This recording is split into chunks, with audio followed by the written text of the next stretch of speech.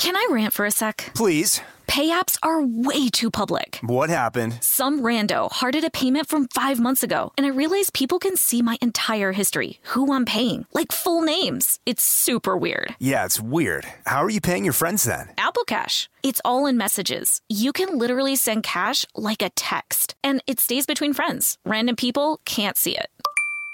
Did you just pay me $1 on Apple Cash? Shh. Services are provided by Green Dot Bank. Member FDIC. Terms apply. Happy Pride from Tomboy X, celebrating pride and the queer community all year. Queer founded, queer run, and the makers of the original boxer briefs for women, creating sustainable size and gender inclusive underwear, swimwear, and loungewear for all bodies so you feel comfortable in your own skin. Tomboy X just dropped their Pride 24 collection. Obsessively fit tested for all day comfort in sizes 3 extra small through 6X. Visit tomboyx.com. When you think about the future, what kind of technology do you envision? Whatever the future holds, artificial intelligence will undoubtedly be at the heart of it all. Join Graham Class as he hosts Season 2 of Technically Speaking, an Intel podcast, and hear from the minds transforming healthcare, retail, entertainment, personal computing, and more with the help of AI.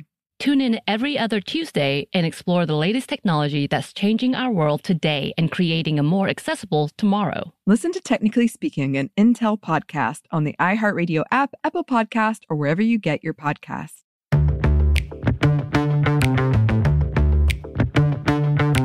Hey, this is Annie. And this is Bridget. And you're listening to Stuff Mom Never Told You.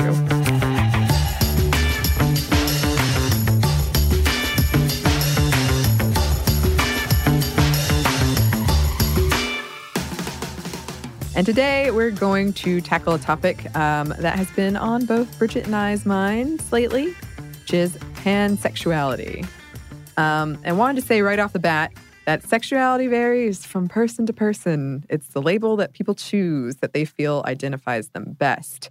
And there are not really set, rigorous definitions for a lot of this. So we don't all fall neatly into categories, and that's totally cool and quite rad.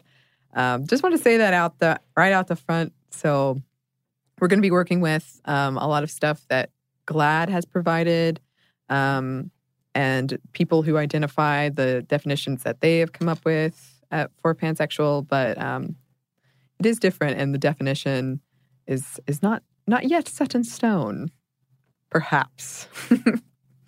And the reason that Bridget and I have been thinking about this a lot lately is because it's been making the rounds in the news. It has.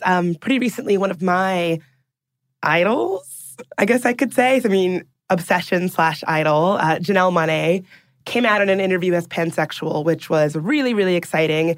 And as soon as she did, she sort of broke the internet with this announcement. The word pansexual became the #1 search term on the Merriam-Webster website in under 24 hours. That's how much of an internet breaker this revelation was, because one, I think anything that Janelle Monáe does will always garner interest because she's awesome. Two, I think people were thinking, well, what the heck is this pansexuality thing? Yes, exactly. And on the nerdy side of things, I feel like I'm on the weather report. And here on the nerdy side of things. Womp, womp, womp, nerd report. Exactly. Donald Glover and the writers of his Lando Calrissian character made news as well by saying that character was pansexual. I remember the day that we first decided to do this episode. It really crystallized our various roles or beats, if you want to put it that way. Yeah. You were like, oh, we should talk about pansexuality because, and I very excitedly said, Janelle Monáe, Dirty Computer? And you said, yes, and Lando Calrissian from Star Wars. It was a very nice moment that crystallized, I think, how we approach the same topic in different ways. Exactly. And other celebrities have made news coming out as pansexual as well, like Miley Cyrus, Lacey Green, Jazz Jennings, Sia, and Angel Hayes. So let's start with a definition that GLAAD has provided. According to GLAAD, pansexual, sometimes called omnisexual, falls under the umbrella of bisexual, bi or bi plus, and they define it as anyone attracted to people of all genders or sexes, or regardless of sex or gender. The prefix pan means all, at its Greek roots, so it makes sense. Men, women, androgynous, transgender, intersex, anything in between. So one of the things I love about this idea of pansexuality is that, you know, it really kind of allows for folks who don't want to think about their attraction along that binary of I'm attracted to men or women or both. It sort of allows for this idea that you could be attracted to folks all along that spectrum, and that's okay. I'm glad to see our understanding of attraction sort of catching up with where it needed to be. Yeah, I am too. And a lot of people ask, well, how is this different from bisexuality? And there is a lot of confusion around the difference between bisexuality and pansexuality, and some people use the terms interchangeably to mean pretty much the same thing. Janelle Monáe herself labeled herself as bisexual until learning more about pansexuality. In her interview with Rolling Stone, she said, being a queer Black woman in America, someone who has been in relationships with both men and women, I consider myself to be a free-ass motherfucker.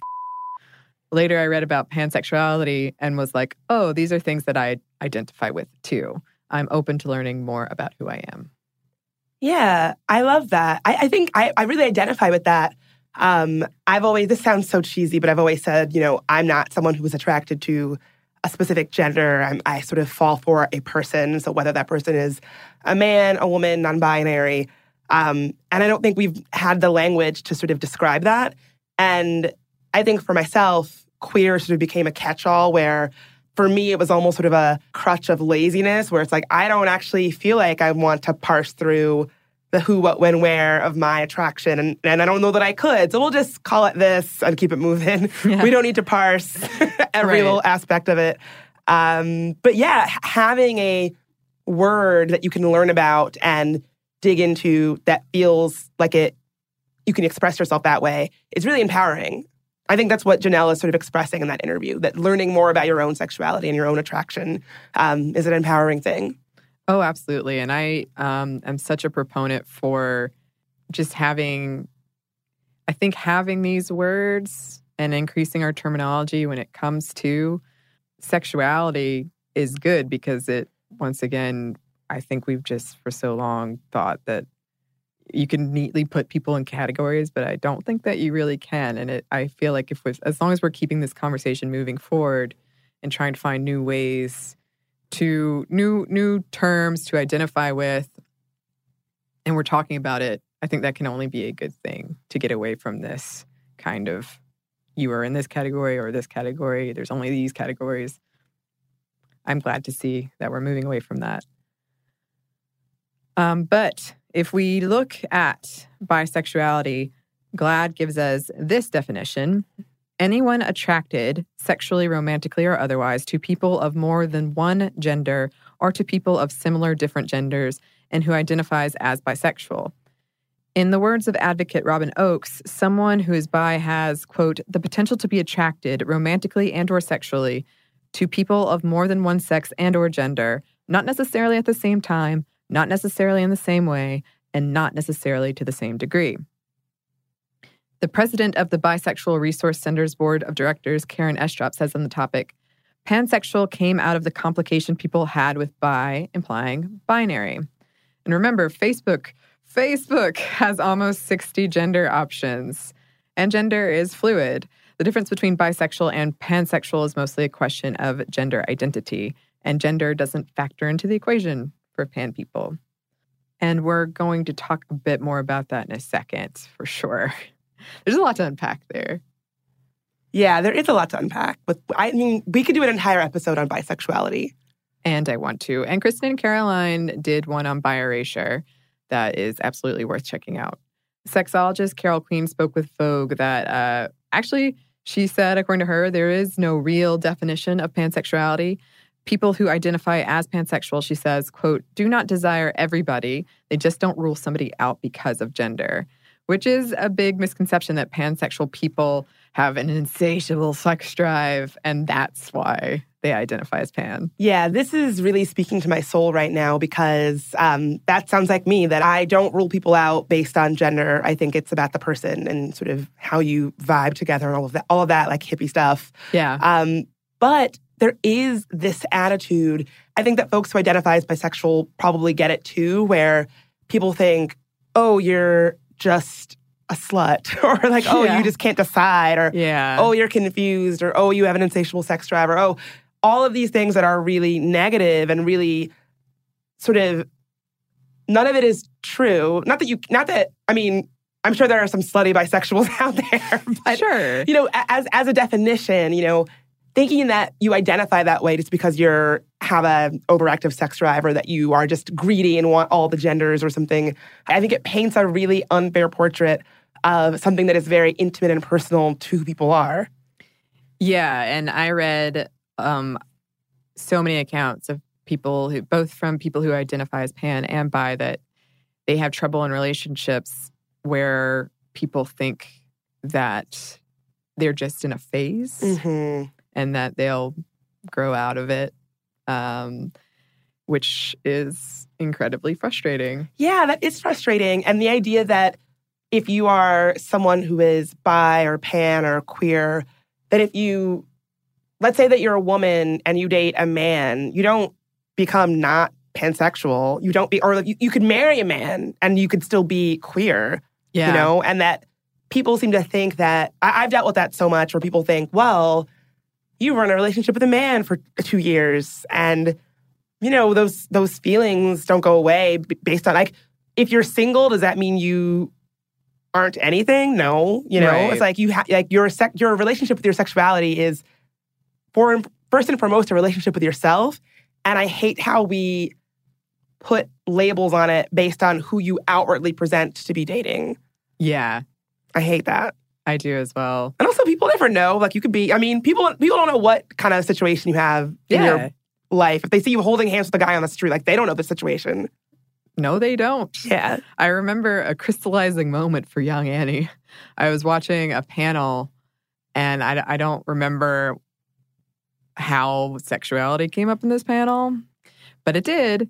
And it was like a man asking one of the panelists a question, and he got kind of defensive, and he was like, well, I'm completely straight. See, that's my wife over there. And the panelist said, that doesn't mean you're straight. Yeah. It's like, yes. Yes. I wonder if he thought, wait, am I straight? In the back of his head, he was like, I've got to re-examine everything. It is worth saying, though, that people who identify as bi are not looking to reinforce a strict gender binary. And a lot of folks do claim both labels. Aleel Cruz wrote an advocacy piece at bisexual.org that came with this quote: "Bisexuality isn't binary. It means attraction that isn't limited to one gender. If that sounds very similar to the definition of pansexual, that's because it is." So again, a lot of this is not set in stone. Bi does not stand for binary. Some folks that identify as pan still label themselves as bi to combat that bi erasure we were talking about earlier. Sex therapist Liz Powell commented sometimes getting grief for identifying as bisexual. Quote, "They're like, you're reinforcing the gender binary." And I'm like, that's not actually what bisexual means. Just the way pansexuality doesn't mean that you're attracted to cookware. It doesn't? What? She goes on, "If you're someone who chooses bisexual as the identity that fits you best, then that's totally fine. There are lots of people who are non-binary who are bisexual. It doesn't mean you are reinforcing the gender binary. It doesn't mean that you are less enlightened than pan folks. There's no identity that makes you automatically more enlightened. It's just about which identity aligns best with who you are and how you work." And I did really want to make sure to drive that home, because I feel like bisexual people get enough grief. Yeah. Definitely. Absolutely. Leave bisexual people alone. They're like, be nice to them. Don't be mean to them. Yeah.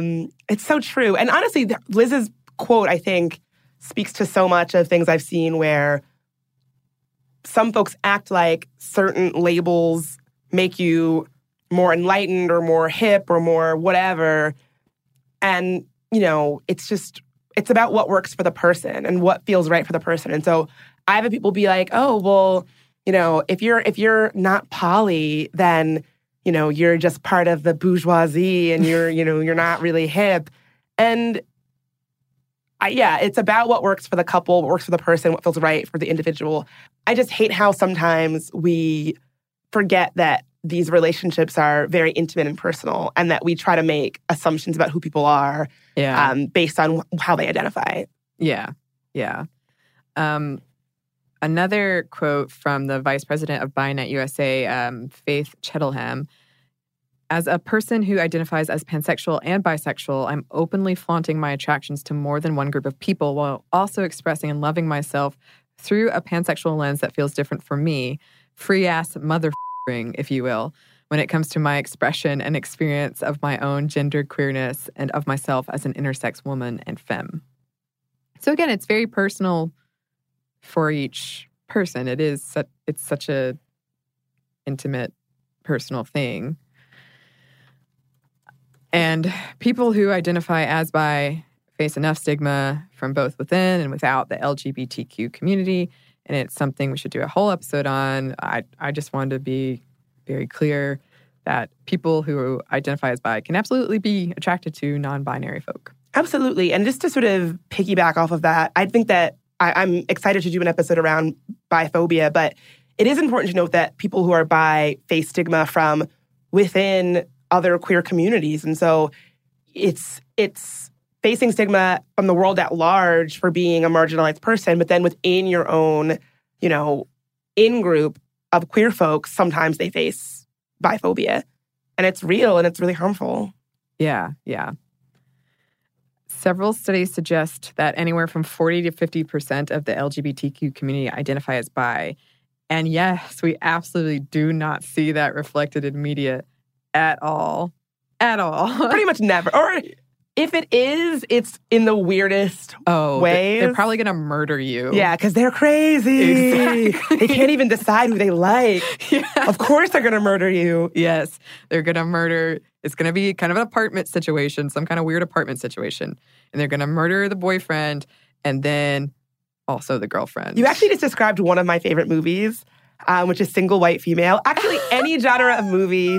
Fun fact about me, any genre of movie where it's two women and one woman is like obsessed with the other and maybe wants to take her life, but it's also sexualized, like maybe she's in love with her. Okay. Always in. Bridget there's so many, there's The Hand That Rocks the Cradle, Single White Female, Obsessed, like I've seen, if it's that kind of movie, I saw one called Unforgettable with Rosario Dawson. Saw it by myself in the theater, 2 p.m. on a Tuesday, and I was like in heaven. You were living your best life. Yes. There's not a sexual undertone to that movie, but it is a crazy person who wants to take the life of another woman movie. Okay, so if I never ever need any questions answered about those types of films, I'm a walking encyclopedia. I know who to call. As far back as 1991, Bi magazines ran a manifesto stating that there were more than two genders. From the manifesto, quote, "Bisexuality is a whole fluid identity. Do not assume that bisexuality is binary or duogamous in nature, that we have two sides or that we must be involved simultaneously with both genders to be fulfilled human beings. In fact, don't assume that there are only two genders. Do not mistake our fluidity for confusion, irresponsibility, or inability to commit. Do not equate promiscuity, infidelity, or unsafe sexual behavior with bisexuality. Those are human traits that cross all sexual orientations. Nothing should be assumed about anyone's sexuality, including your own." Here. Yeah. I love that. It's so true, and we all do it. And I think, you see it in pop culture. You see it reflected so often where folks who are bisexual or pansexual, it's just this idea that, it's a freewheeling sex party all the time. Yeah. And, it's just so backward. Yeah, a lot of the negative stereotypes they point out in that manifesto, promiscuity, infidelity, unsafe sexual behavior, like, you shouldn't make those assumptions. That they do cross all sexual orientations. You should not make those assumptions based on what people choose to identify as. Well, I was filling out this, I don't know if this is maybe it's like TMI. I was filling out this health survey. Basically, they ask you all these different questions to try to figure out how risky your sexual behavior is. And one of the questions that they ask that makes your sort of sexual STD risks, answer go up is, do you have sex with only one gender? And if you on this particular test, if you said no, I have sex with more than one gender, that gave you a higher sort of unsafe practices score, which I thought was really strange because just because you get down with more than one gender doesn't mean that you are having unsafe sex necessarily. It was just such a strange assumption. That is very bizarre. Yeah. I wonder if that is kind of... I would love to hear the reasoning for that, if there is anything legitimate behind it at all. Yeah, it could very well be one of those things where there's a statistical, correlation. There was a couple of other questions that I did find strange, like, do you have anal sex? And I thought, again, just because you could very well be having protected anal sex all the time, that one sex act, in my mind, I thought, does that really equate to higher risk behavior? Because it still could be protected sex that you're having, or sex you're having with a monogamous partner. Right. It's just interesting how even when we think about the medical profession, how assumptions about our sexual health are made via how we identify and who we have sex with. And I guess it's true when, gay men can't even donate blood in this country. And that's based on nothing. So I think our medical industry has not caught up with common sense, that says, just because I'm a man who sleeps with men doesn't mean that my blood is automatically no good when people need blood. Yeah. Yeah, we need to work on changing that. That's ridiculous. Another note, people who identify as bi and or pan sometimes also, or maybe instead, identify as queer. A study reported on in Psychology Today found that pansexual people, quote, overwhelmingly represented their sexual or romantic attractions as falling within the bisexual range of the sexual continuum. So there's a lot of crossing over. A lot of people claim multiple labels. And yeah, that doesn't mean that the terms can't be used interchangeably. Some people who are almost exclusively straight or exclusively gay also identify as pansexual. And one more thing before we move on, something we need to say, but really shouldn't have to. It is a misconception, a small one, but some people do think this, that pansexuality includes things like bestiality, pedophilia. It doesn't. Yeah. It makes me sad that we have to say that, but I know that we do. Our audience probably not, but yeah. Someone out there thinks that. Not listening to this show, I hope. If it's you listening to this show, hopefully hopefully we'll get you on the right track. But sort your shit out. But right. I'm glad that you mentioned that. Just because I've seen that before. We hear that argument and it's baseless. Yeah, when people were making arguments about marriage equality, they would say what's next? Am I going to marry a duck? You mean what? Yeah. First of all, the fact that you went there, I think, says something. But no, that's not what people are talking about. Yeah, it's just such a frustrating and not even. Why are we even talking about that? There's a lot of people racing to get married to ducks. I don't think so.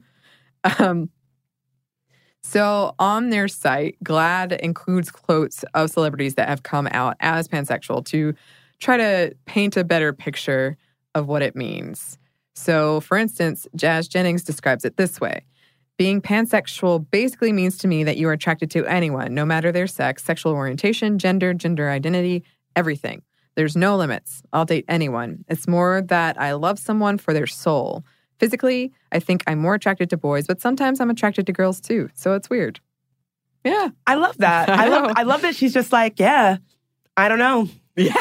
It just is what it is, I guess. It is what it is. Absolutely. Absolutely. And what I like about what Jazz says is it really kind of reflects that you maybe don't have to have this all figured out. And maybe it will change. Maybe Jazz is attracted to boys more, and at some point it'll be attracted to girls more, and it'll go back and forth. I think that we have been conditioned that you have to be hard and fast about who you are attracted to. And I really appreciate when people model that you don't have to have it all figured out and that it's a fluid thing and it can change, and that's okay. I do too, yeah. Another musician who I love, Angel Hayes, she says, to kind of identify as pansexual to me means just to want love. To have a connection with anyone you can find it with. Love is boundaryless. If you can make me feel, if you can make me laugh, and that's hard, then I can be with you. And again, yes, right? Just this idea that not everybody feels the need to put boundaries on who they vibe with. And it's really about sort of if you click with a person, regardless of gender. Yeah. The first openly non-binary TV actor, Asia Kate Dillon, who also identifies as pansexual, told the Huffington Post, quote, "From the time I came to understand sex and sexual orientation and all of that, I've identified as pansexual, and I've always felt like I had the spiritual, emotional, physical capability of being attracted to any gender." So those are some real life people who identify as pansexual. And when we get back, we're going to talk about some fictional characters who do. But first, we're going to take a quick break for a word from our sponsor. This episode is brought to you by Snagajob.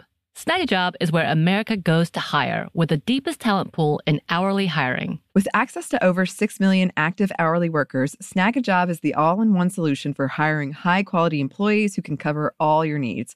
On demand, temp to hire, part-time, or full-time. You name the position: warehouse worker, retail associate, grocery store clerk, fitness trainer, baker, stylist, bellhop, podcast producer.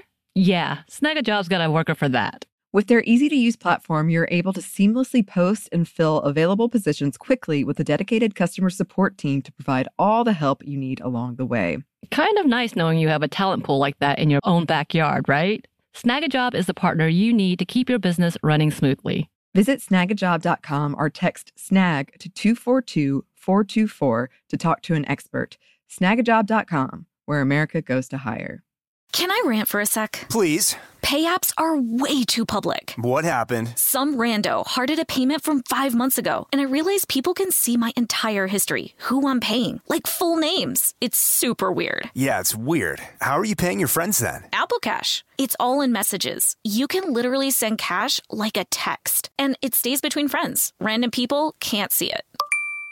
Did you just pay me $1 on Apple Cash? Shh. Services are provided by Green Dot Bank. Member FDIC. Terms apply. Happy Pride from Tomboy X, celebrating pride and the queer community all year. Queer founded, queer run, and the makers of the original boxer briefs for women, creating sustainable size and gender inclusive underwear, swimwear, and loungewear for all bodies so you feel comfortable in your own skin. Tomboy X just dropped their Pride 24 collection. Obsessively fit tested for all day comfort in sizes 3 extra small through 6X. Visit tomboyx.com.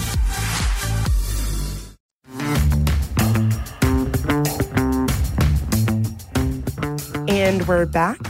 According to Blair.com, 2016 was a big year. Not only was it the year that Donald Trump was elected, it was also the year that they called, quote, the golden age of the pansexual TV character.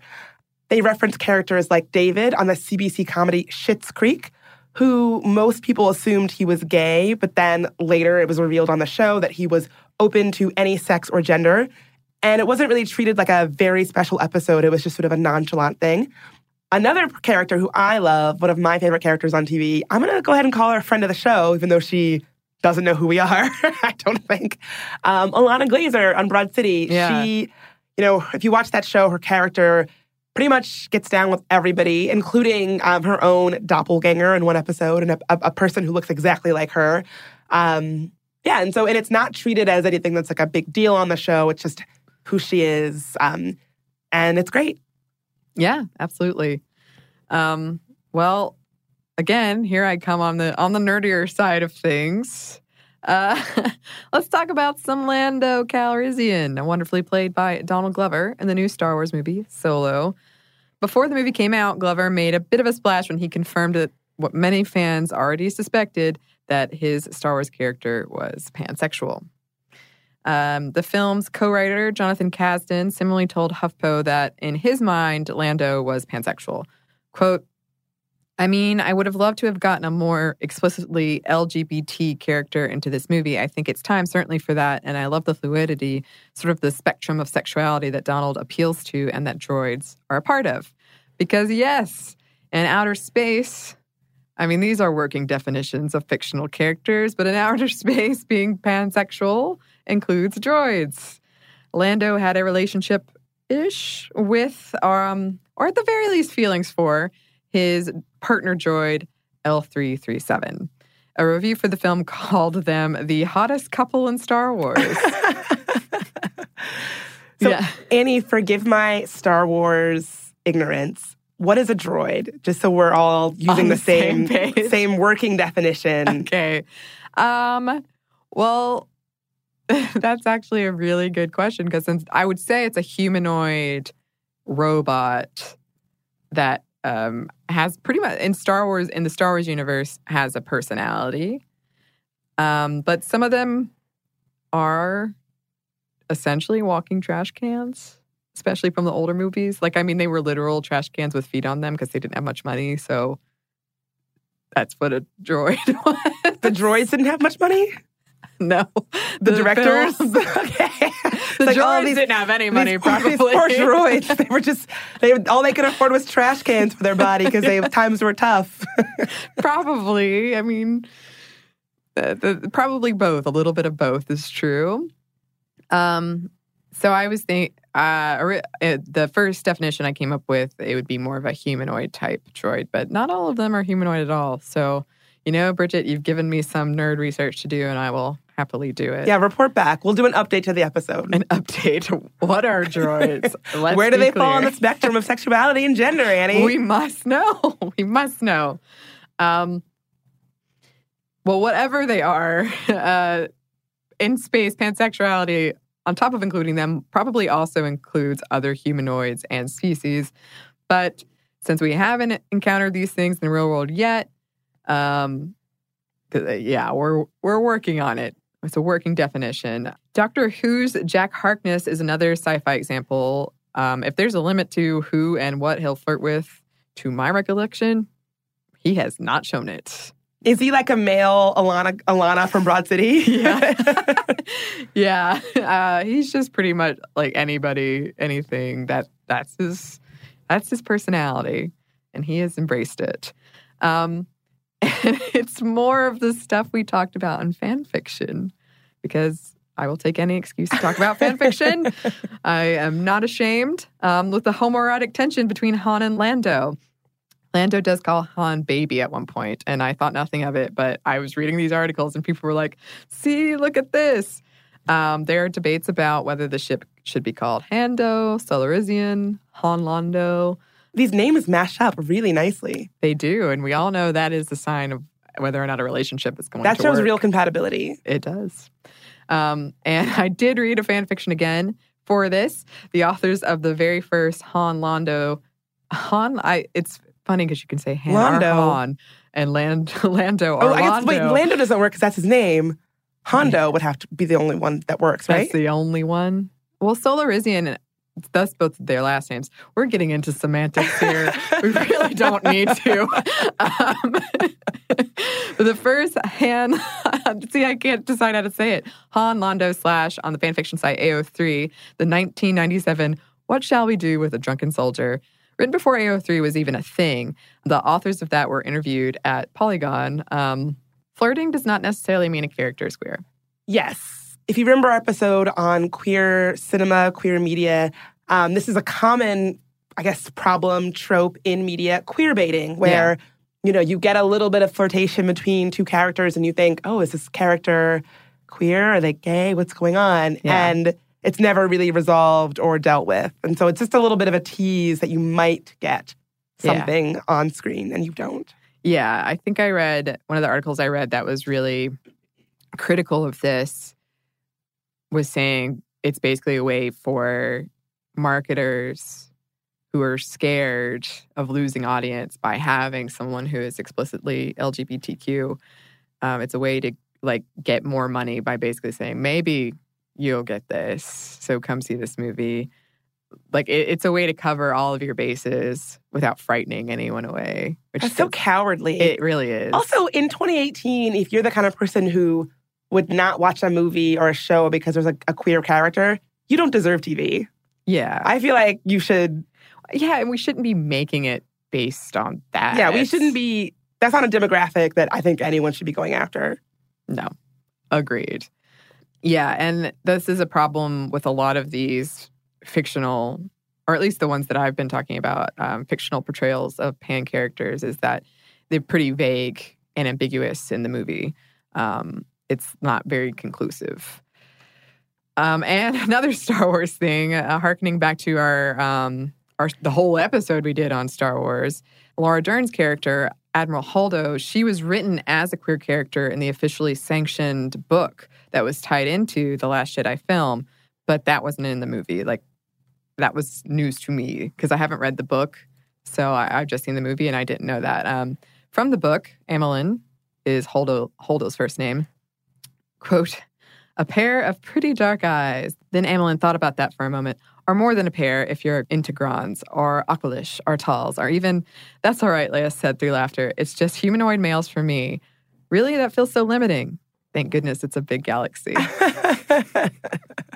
Yeah. I wish I would have loved to have seen that on the screen, that interaction. Jeffrey Bloom over at Slate wrote, quote, "Though undoubtedly sincere, Kazan's wish to include a, quote, more explicitly LGBT character joins a long and tiresome history of writers and directors who profess a desire for inclusion, but an inability or unwillingness to confront the forces that prevent it. Does Kazdan have the power to do this? Probably not. Should he then be so quick to declare a character part of a sexual minority when his movie is too busy or profit-driven or etc. to have that character actually be part of the sexual minority? He should not." Interesting. What do you think about that? I think I agree, but I do think that at least we are having these conversations and moving that way. Like, progress is too slow. But with big companies like Disney involved, I think that it's going to take a lot of pushing. And I'm excited that we are pushing it that way. Like, this is, I believe, Rogue One had the first LGBTQ person in it at all. That came out in like 2016.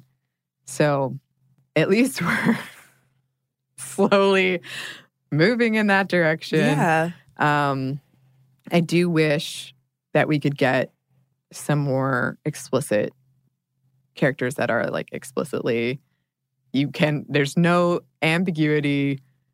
You leave knowing, okay, yes. And it doesn't have to be like we talked about in the Star Wars episode where she's just a strong female character without trying to be a strong female character. Right. Like, I don't want that kind of, I want representation of like real human characters that are well written, and this is just a part of who they are. Yeah. It's funny that you put it that way because one of my favorite movies and also favorite books is A Color Purple by Alice Walker. And in the book, it's very clear that the two main female characters in the book, Celie and Shug Avery, are having an explicit sexual and romantic relationship. You read that book and it is very, very clear that's what's going down.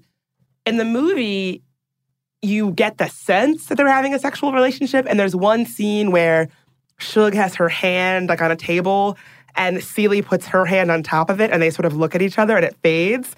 And in this scene, they've been trying on, like Shug is a dancer, like a nightclub dancer, and they've been trying on her sexy clothes. And so the audience is left to think, oh, that was a meaningful gesture. And at the end of the movie, they're very close. But again, it's like this way of kind of getting to claim showing this on screen, but not really doing it. Another movie that's very similar and book that's very similar is Fried Green Tomatoes, where Ruth and Iggy Threadgood, in the book, it's clearer that they're having a sexual relationship or that it's a movie about women who have romantic feelings for each other. In the movie, they sort of hint at it again because the one character, Iggy, is masculine and plays poker and wears men's clothing and is having this really close relationship with Ruth, who is very feminine and blah, blah, blah. But it's sort of this weird sort of getting to claim that you're doing something for reflecting queer stories on screen while not actually reflecting queer stories on screen. Because you know what? 12-year-old Bridget could not fantasize about Celie's hand on Shug Avery's hand. That wasn't enough. I needed like a real story. You needed fan fiction. Yes, I'm sure there is Celie, Shug Avery, Color Purple fan fiction out there somewhere. Someone is writing that for sure. Oh, I have zero doubt. Zero doubt. The creators of Deadpool similarly have claimed the title character is pansexual, and in the comic books, yeah, he pretty much is. But in the movies, it comes across as a very easily dismissible joke. Like, he's only ever seen with women and all of the jokes. Yeah, it's just jokes mostly. Do you ever watch that show Rick and Morty? I do. So sort of on that same kind of level, the creators of that show said that Rick is pansexual. So basically, Rick's ex-girlfriend, Unity, played by Christina Hendricks, can sort of embody anybody on this entire planet where she lives and rules. And so throughout the episode, her spirit or her essence embodies men, women, trees. Like, she is everything. She can be anything. And they have a explicitly sexual relationship wherein Rick's sexual attraction just is fluid. It goes from whoever her essence, her spirit, her energy is embodying, that's who he's into. So at Comic-Con, Rick and Morty co-creator Justin Roiland announced that Rick was pansexual, and it seemed like people thought he was joking, but he wasn't. And, maybe Rick isn't the best representation of pansexual folks out there because he's not a very healthy person, but I still think it's cool to see pansexuality on screen, and especially in things like Star Wars and, Rick and Morty, because I think that the demographic of these shows are largely young men. I'm sure young men out there probably identify with these characters, and if they can get the sense that sexual fluidity is okay, and that it's okay if you're sexually fluid, it's okay if people around you have sexual fluidity, it's okay if your sexuality does not fit into like a neat little box, that's all right. I think the demographic of these sci-fi shows and these cartoons having pansexual characters is especially important because I think, and maybe this is a misconception, I think for women, it's more accepted to sort of explore your sexuality and that that's okay. Yeah. I think for men, it is very much not okay. And I think that these shows, it might sound dumb, but part of me wonders if they can be a little bit of a nod to young men who are still sort of finding themselves to say, if you don't quite know what your sexual vibe is, that's okay. And back to your point about women exploring their sexuality more, perhaps, we do have some numbers for you. But first, we have one more quick break for a word from our sponsor. This episode is brought to you by Snagajob. Snagajob is where America goes to hire, with the deepest talent pool in hourly hiring. With access to over 6 million active hourly workers, Snagajob is the all-in-one solution for hiring high-quality employees who can cover all your needs. On demand, temp to hire, part-time, or full-time. You name the position: warehouse worker, retail associate, grocery store clerk, fitness trainer, baker, stylist, bellhop, podcast producer. Yeah, Snagajob's got a worker for that. With their easy-to-use platform, you're able to seamlessly post and fill available positions quickly with a dedicated customer support team to provide all the help you need along the way. Kind of nice knowing you have a talent pool like that in your own backyard, right? Snagajob is the partner you need to keep your business running smoothly. Visit snagajob.com or text SNAG to 242-424 to talk to an expert. Snagajob.com, where America goes to hire. Happy Pride from Tomboy X, celebrating pride and the queer community all year. Queer founded, queer run, and the makers of the original boxer briefs for women, creating sustainable size and gender inclusive underwear, swimwear, and loungewear for all bodies so you feel comfortable in your own skin. Tomboy X just dropped their Pride 24 collection, obsessively fit tested for all day comfort in sizes 3 extra small through 6X. Visit tomboyx.com.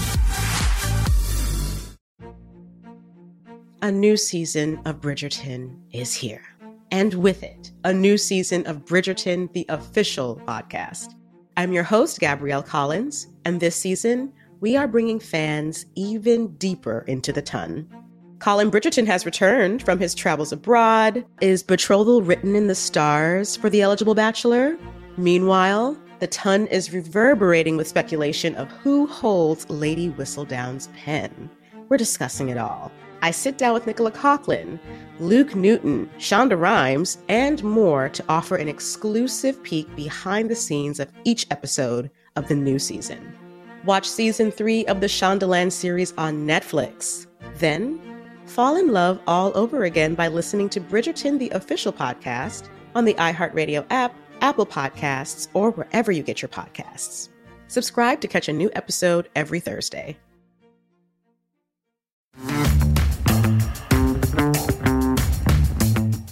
And we're back. Thank you, sponsor.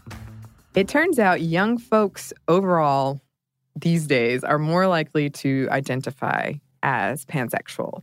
According to a 2015 study by Jay Walter, 82% of respondents between the ages of 12 to 19 reported they didn't care about people's sexual orientation, and about the same number said gender doesn't define us as much as it once did. That's great news. I actually think that you see that in so many different ways that make me think that we're creeping toward a society with less gender hangups. You know, the sort of popularity of gender-neutral clothing, you know, stores who no longer have a, quote, men's section or a women's section that's just clothes and whoever wants it can have it.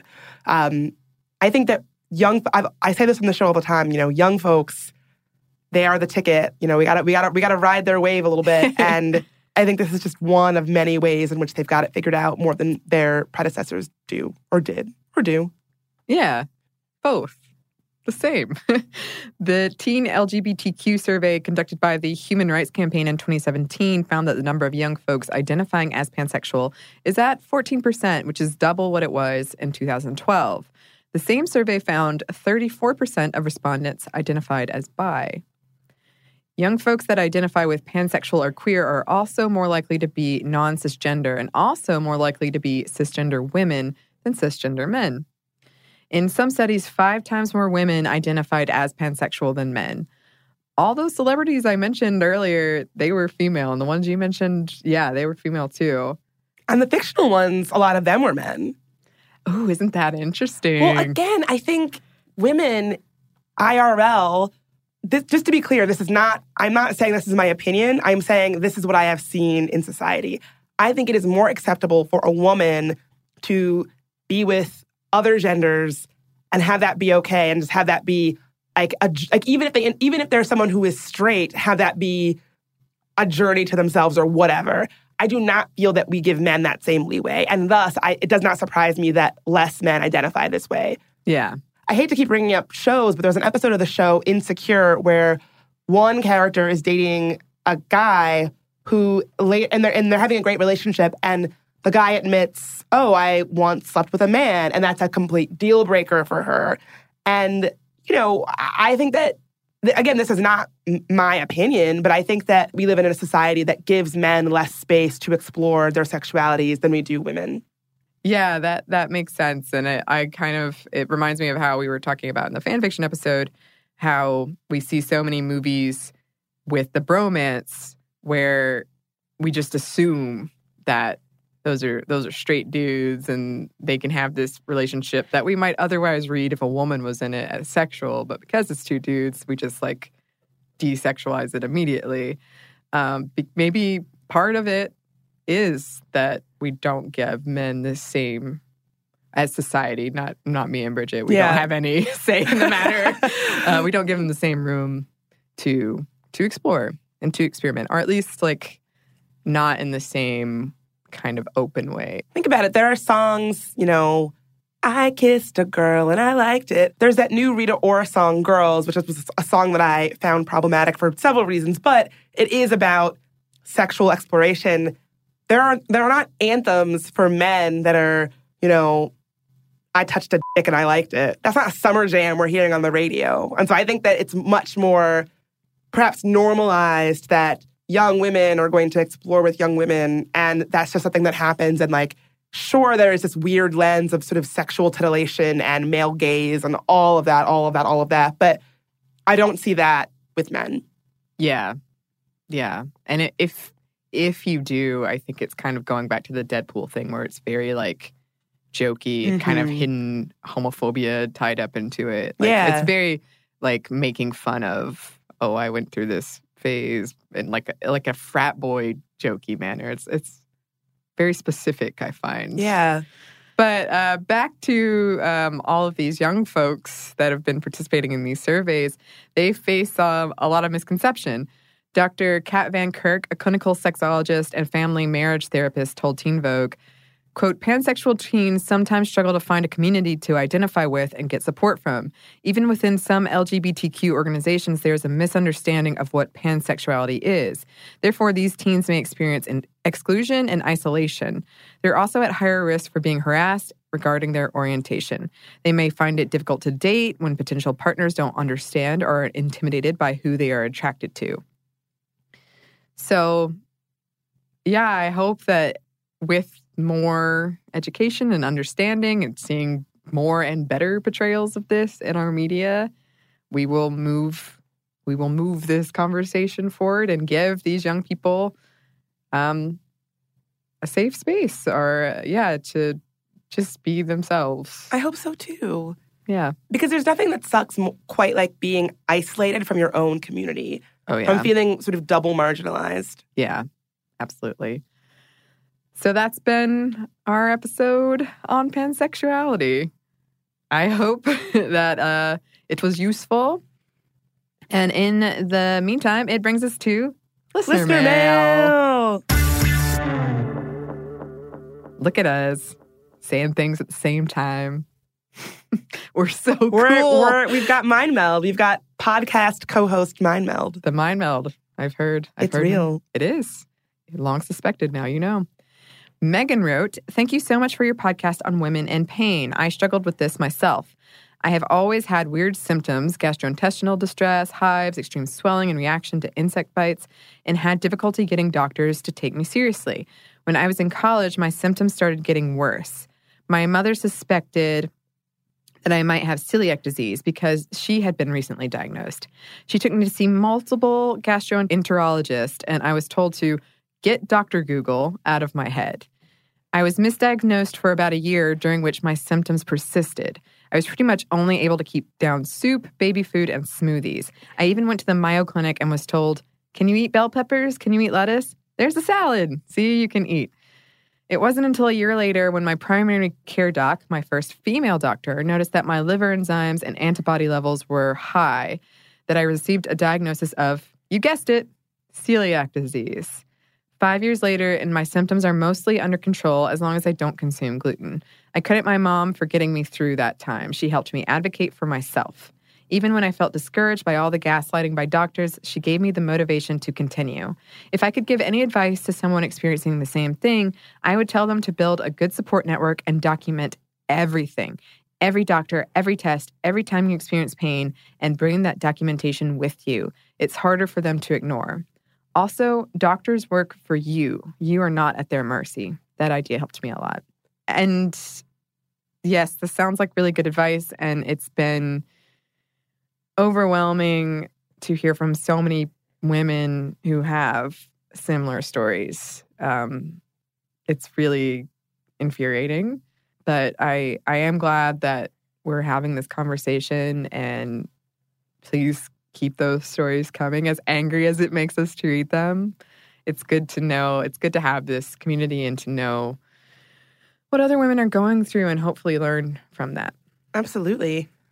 Mike wrote, "I was listening to your comments on men saying they support women because they have a sister, a daughter, or whatever. This reminded me a lot of something Dan Savage often points out, that conservatives are usually anti-gay until a close relative or friend comes out.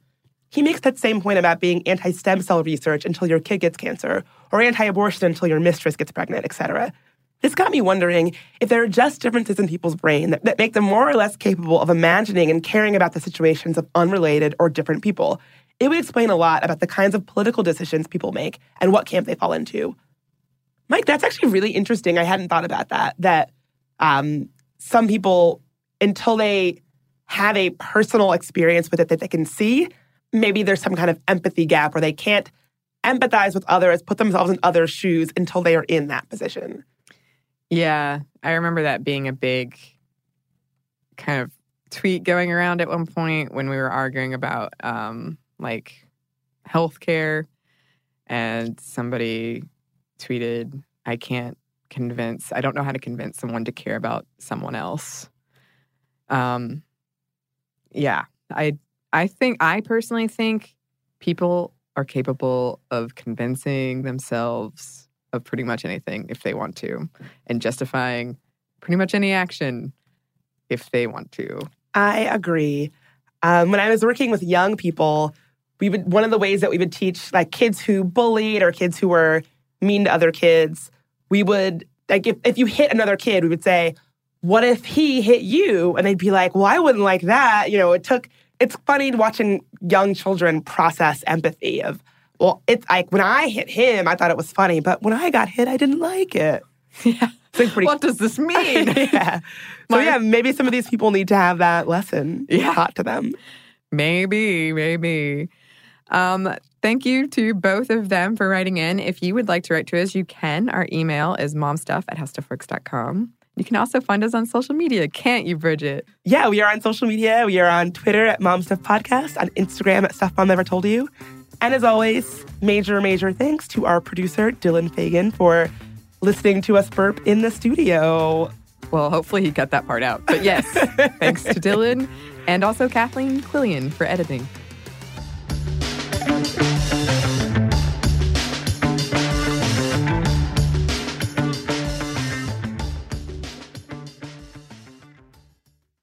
Happy Pride from Tomboy X. We just dropped our Pride 24 collection. Queer founded, queer run, and creating size and gender inclusive underwear, swimwear, and loungewear for all bodies, so you feel comfortable in your own skin. Visit tomboyx.com to shop.